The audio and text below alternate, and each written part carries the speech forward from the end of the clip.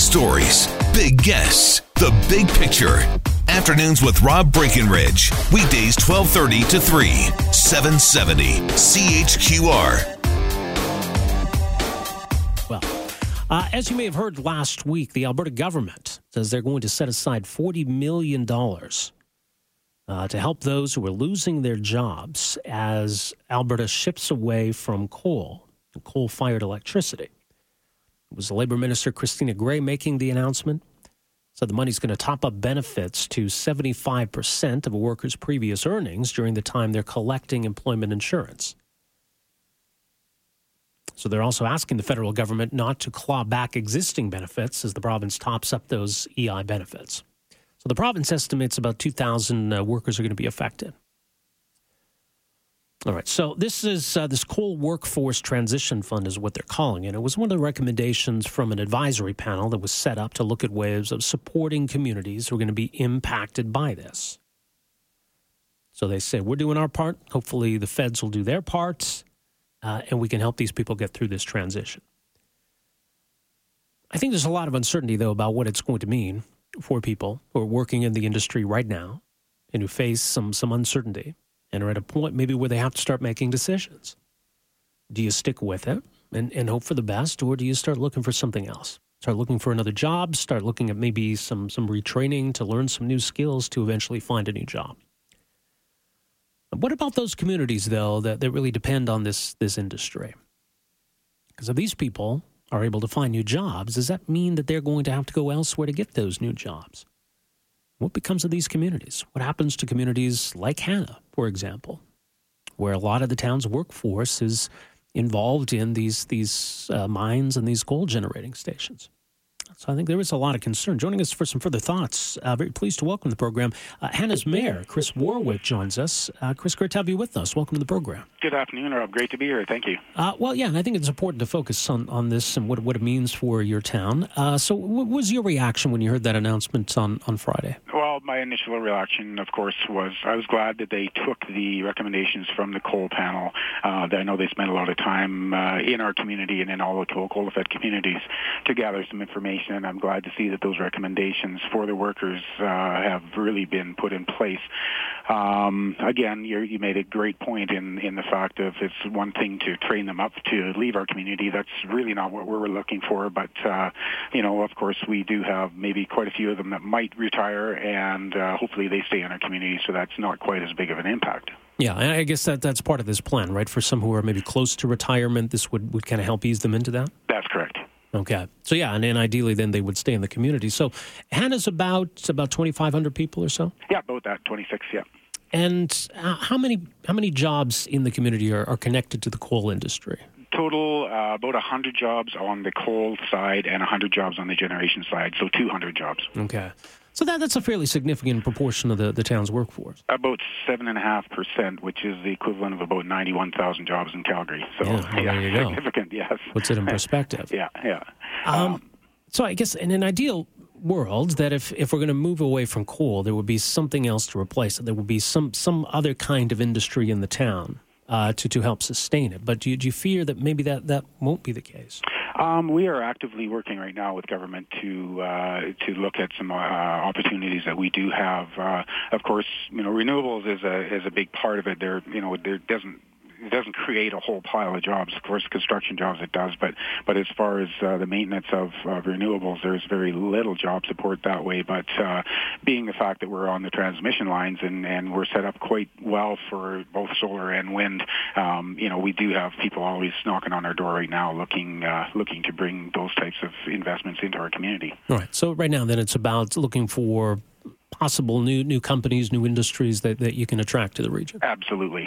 Yeah, and so what can you offer? I mean, what advantages does this area offer? Well, we certainly have a lot of available land and relatively inexpensive as far as anywhere else in the province. And again, we do have, lots of resources. Of course, we have fiber internet within our community, which always something that's a benefit to companies. And as far as power goes, we have lots of power, lots of water available too. So that type of industry is, it's a welcome attraction to them. Mm-hmm. And in the meantime, Chris, I mean, what are you hearing from folks in town? I mean, are they worried about their future? Are they worried about the town's future? How are people feeling? I think generally there is concern, and as there probably should be. Right now, though, from what I understand, the coal-fired generating station is operating at a maximum capacity and have been for the last several months. So, the immediate future is pretty decent right now, but that can't go on forever, obviously.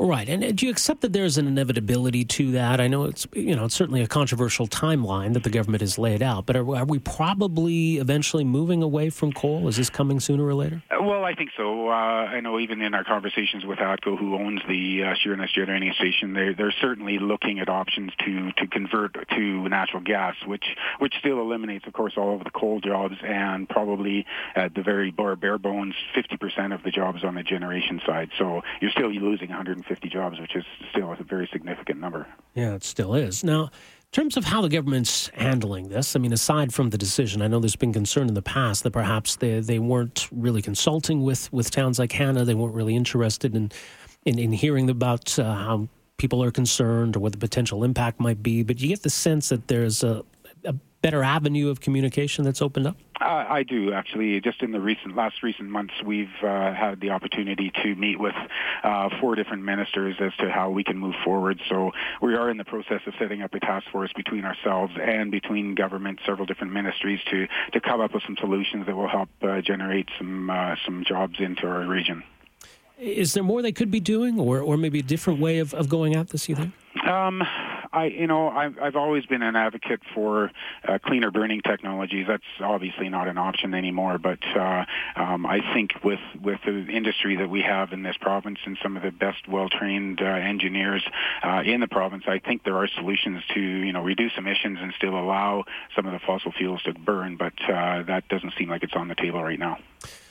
No, it doesn't. Now, I guess there's some hope as well that they've expressed that the feds will play a part here. Do you think there's a role for Ottawa to play? I think there's a bigger role than they have been playing for sure, and more than just EI extensions. They really were the government that initiated this. Allowing coal-fired generating stations to operate to their 50-year life, which would have closed Sheerness at 2040. So I think the feds need to step up a little bit more. They've been quite quiet in this whole front. Well, let's hope they do. Chris, we'll see where things go from here, and perhaps we'll touch base again. But thanks for making some time for us here today. Not a problem. Anytime, Rob. Appreciate this. Yeah, take care.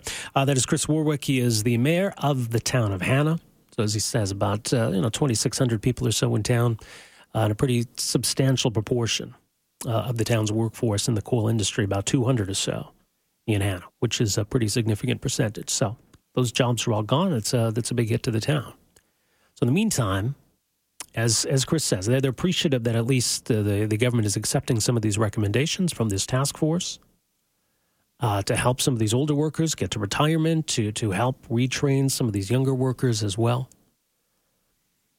But I guess that's the concern from the town's point of view, that if you retrain a younger worker, they're able to transition into a different industry. Is that industry necessarily in Hanna? So yeah, there's the future of these individuals, but there's also the broader question of the future of the town itself.